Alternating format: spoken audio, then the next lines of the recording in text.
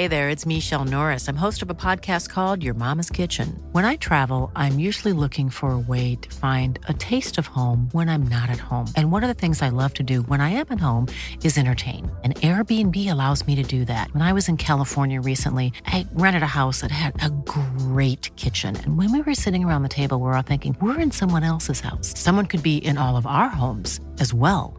If you have a home, but you're not always at home, you have an Airbnb. Your home might be worth more than you think. Find out how much at airbnb.com/host. Ready to pop the question? The jewelers at BlueNile.com have got sparkle down to a science with beautiful lab-grown diamonds worthy of your most brilliant moments. Their lab-grown diamonds are independently graded and guaranteed identical to natural diamonds, and they're ready to ship to your door. Go to BlueNile.com and use promo code LISTEN to get $50 off your purchase of $500 or more. That's code LISTEN at BlueNile.com for $50 off. BlueNile.com, code LISTEN.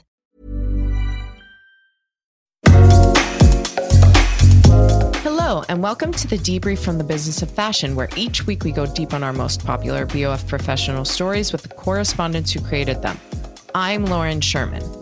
The movement to modernize hair care started in the early aughts when women and men with curly and kinky hair began seeking alternatives to the damaging chemicals in traditional relaxers and other products.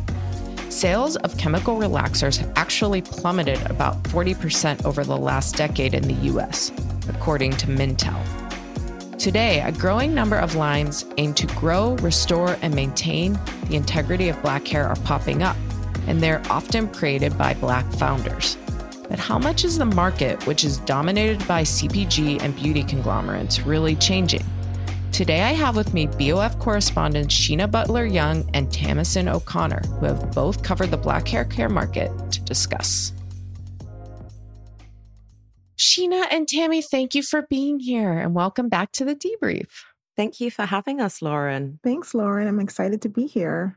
So you've both covered this market. It's growing, it's changing. Tammy, you did a piece in 2021 looking at startups in this space. And Sheena, you recently profiled this company, Mielle Organics. Can you talk about why it made sense to do this story now and focus on Mielle? Absolutely. I think there are a couple of things here. I think there's one component is the investment side, right? So the founder, Monique Rodriguez, is one of less than 100 Black women to have secured $1 million or more in funding for their business. Now, we can have a conversation another day about how discouraging that is that there's less than 100 Black women founders to have secured this kind of investment. But I think that's a nice proxy for how important this business is and the growth that it's seeing. Last year, she got a $100 million investment from Berkshire Partners. That's the reported number, by the way, but Berkshire only invests between $100 million and $1 billion.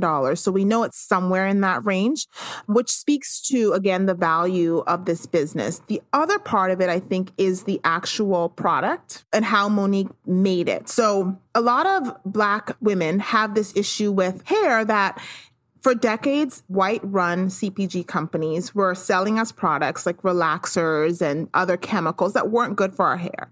We respect and value products that come from people that look like us. Monique is a Black woman who is a registered nurse that really was tinkering around with natural ingredients in her kitchen like avocado and honey and all of that stuff. So she has this real credibility around the health of hair and also having the same background as the women that she's selling to. Tammy, how does the story of Mielle back up the reporting you did in 2021 on this bigger market? You profiled a bunch of different startups in this space.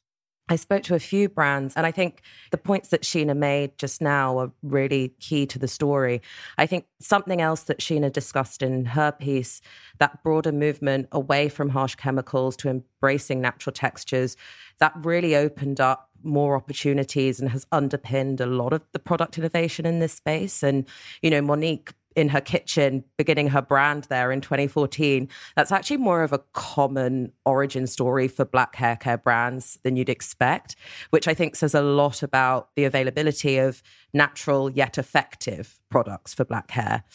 And couple that, you know, with the rise of social media, that's really opened up a lot of conversations and opened the door for learning about ingredients.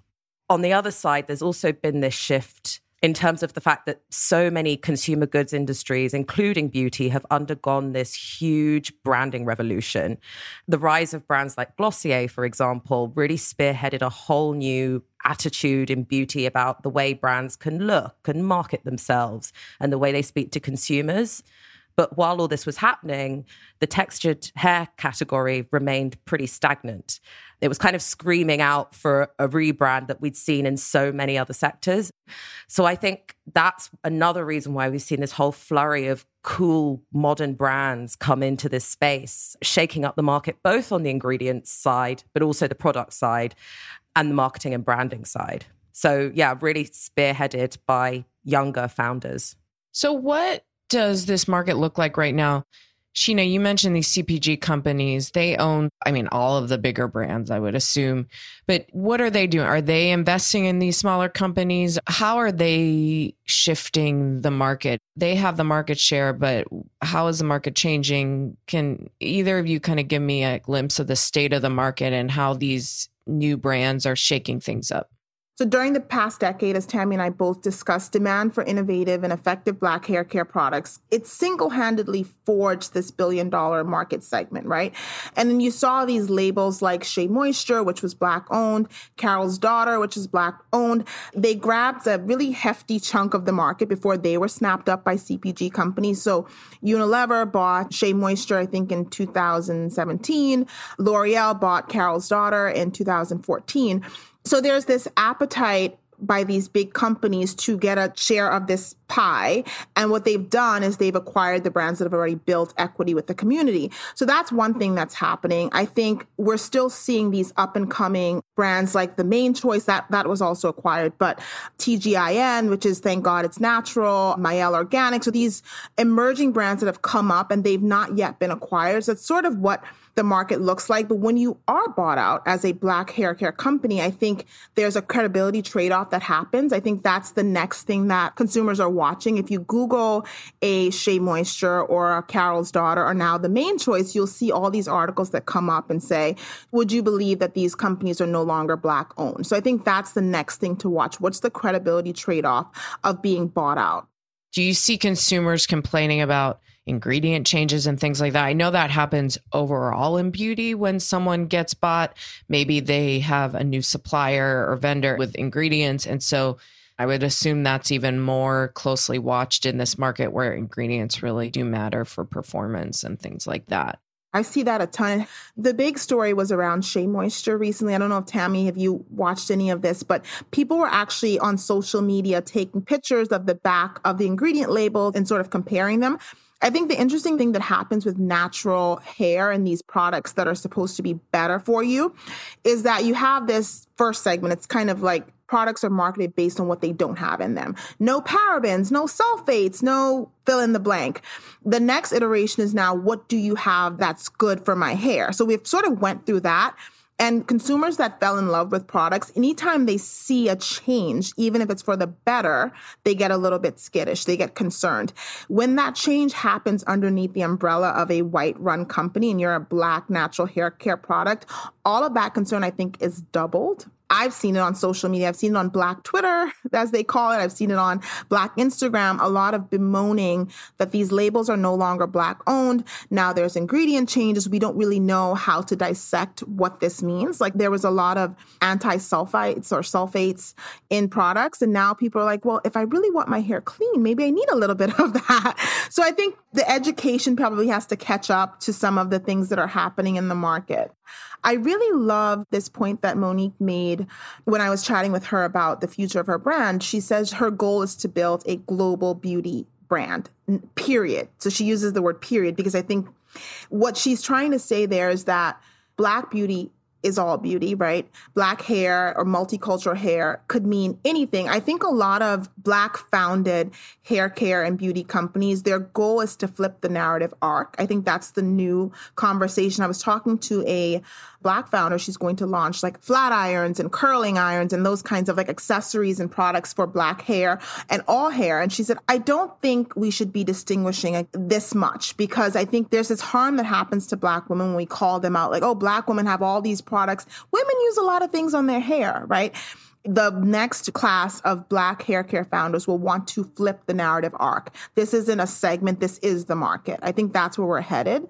That's the goal of these kinds of brands.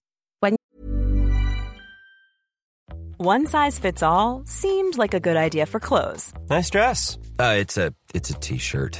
Until you tried it on. Same goes for your healthcare. That's why United Healthcare offers a variety of flexible, budget-friendly coverage for medical, vision, dental, and more. So whether you're between jobs, coming off a parent's plan, or even missed open enrollment, you can find the plan that fits you best. Find out more about United Healthcare coverage at uh1.com. That's uh1.com. Hey there, it's Michelle Norris. I'm host of a podcast called Your Mama's Kitchen. When I travel, I'm usually looking for a way to find a taste of home when I'm not at home. And one of the things I love to do when I am at home is entertain. And Airbnb allows me to do that. When I was in California recently, I rented a house that had a great kitchen. And when we were sitting around the table, we're all thinking, we're in someone else's house. Someone could be in all of our homes as well. If you have a home, but you're not always at home, you have an Airbnb. Your home might be worth more than you think. Find out how much at airbnb.com/host. You think about Briogeo, the brand which Weller Group actually acquired recently. That was founded by Nancy Twine, and that's a Black-owned hair care brand, but it's marketed as a brand that's focused on natural ingredients, and they have ranges for all types of hair. And I think that's a really good example that kind of speaks to what Sheena's talking about. And interestingly, when I was reporting my story last year, the retailers, they were saying this is a big business for them. Buzzy new startups were driving growth, but also new lines from other brands, established brands that were catering to textured hair were also driving growth and very popular. And so I think that there is a lot of different ways that you can come at this market opportunity. So many of these bigger brands have gotten scooped up, and it sounds like Amayel Organics is going to be bought soon. And these are incredible entrepreneurship stories of really finding a space in the market that is empty and creating something people need and scaling fast, all that stuff. Do you think we're going to see a lot more deals in this space? It still feels like there is much more opportunity from what you both have said. I think one thing, ultimately as well, a deal can inject money into a business. And yes, you don't need venture funding necessarily to run a successful business, but it helps when you're a tiny brand or a small brand and you're competing against these really big corporate giants like Unilever, like L'Oreal, which have these crazy budgets. It's just really hard, especially in such a saturated industry. And so being able to spend an insane amount of money on marketing is actually a competitive advantage. So there are also benefits for brands as well when you think about more robust infrastructure that might come with an acquisition. Agreed. And I want to point out that the investment that Mayel got from Berkshire was a non-controlling investment, which is very rare. I love this quote that Marnie Payne, a managing director at Berkshire, said when I spoke with her. She said, this was not an investment that was about change. This was an investment to grow a business that we think is strong enough. I think what that signals is a lot of VCs, a lot of companies that are making investment recognize that they don't want that credibility trade-off, that they want to have Black-fronted hair care businesses because of the value of that. Another thing that's interesting around investment and acquisitions is that, Monique talked about providing education to the community about the ecosystem of acquisitions. Being sold does not mean you sold out. To Tammy's point, there's a lot of back office stuff that can be easily taken care of by a large conglomerate, a CPG, a big beauty conglomerate like L'Oreal. And you cannot negate the value of that to grow a business. It doesn't have to mean that you're taking away the opportunity for generational wealth from a Black founder. It could actually mean the opposite. You might be able to do so much more for your community if you can get a 9-figure investment from a big company. I think those are all things that are hugely important for Black founders to play the role of educating. Monique has a organization called More Than a Strand that invests in Black girls and women. And so there's a lot that she's been able to do because she's gotten investment, not acquired, but investment. And a huge part of Berkshire's plan in investing in her was around supporting that particular community-oriented facet of the business. So I think making people aware of the full picture of what's happening in a Black founded business is really critical to the bigger story. Even ultimately access, because often better retail deals, distribution deals come with this kind of support. And that means that the consumer has better access to the product and will probably also get the product for a fairer price because you can scale up your manufacturing and get better margins on things.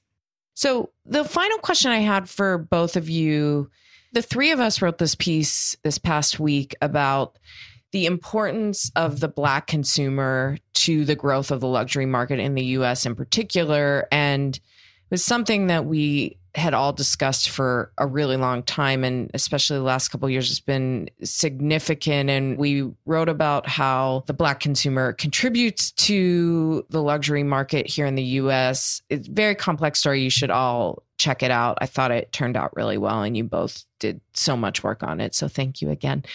I wanted to know how you thought what that story said about the Black consumer and how it relates back to this, because when we were discussing doing the story on the luxury market and the Black consumer, Sheena, your story about Mael kind of came up in that conversation too. How do you think it all weaves together? I think the big lesson is around the multidimensional power of the Black consumer.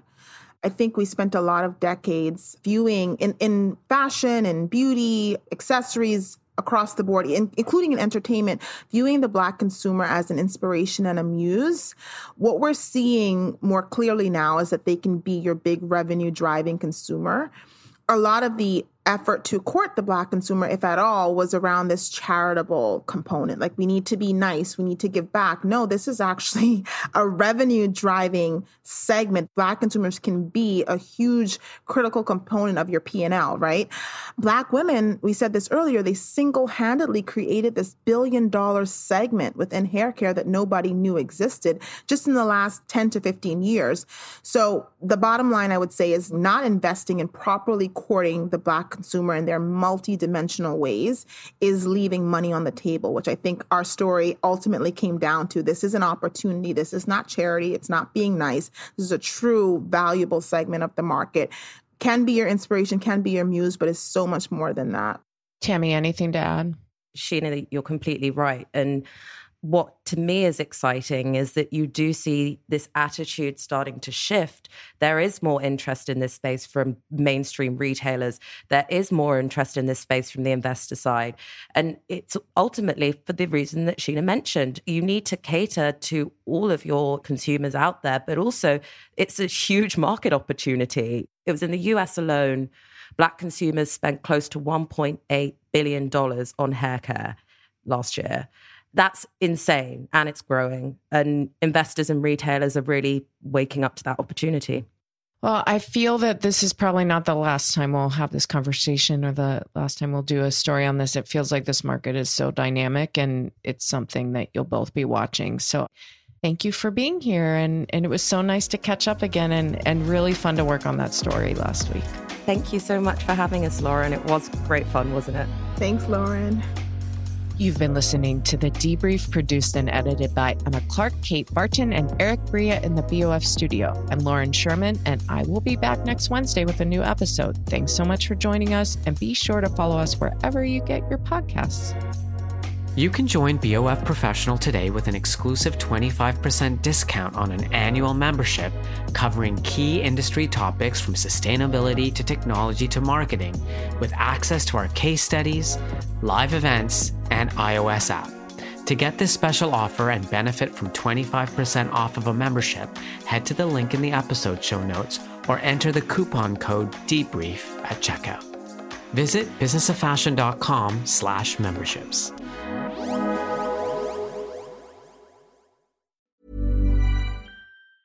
Mom Mom deserves the best, and there's no better place to shop for Mother's Day than Whole Foods Market. They're your destination for unbeatable savings, from premium gifts to show-stopping flowers and irresistible desserts. Start by saving 33% with Prime on all body care and candles. Then get a 15-stem bunch of tulips for just $9.99 each with Prime. Round out Mom's menu with festive rosé, irresistible berry chantilly cake, and more special treats. Come celebrate Mother's Day at Whole Foods Market. Planning for your next trip?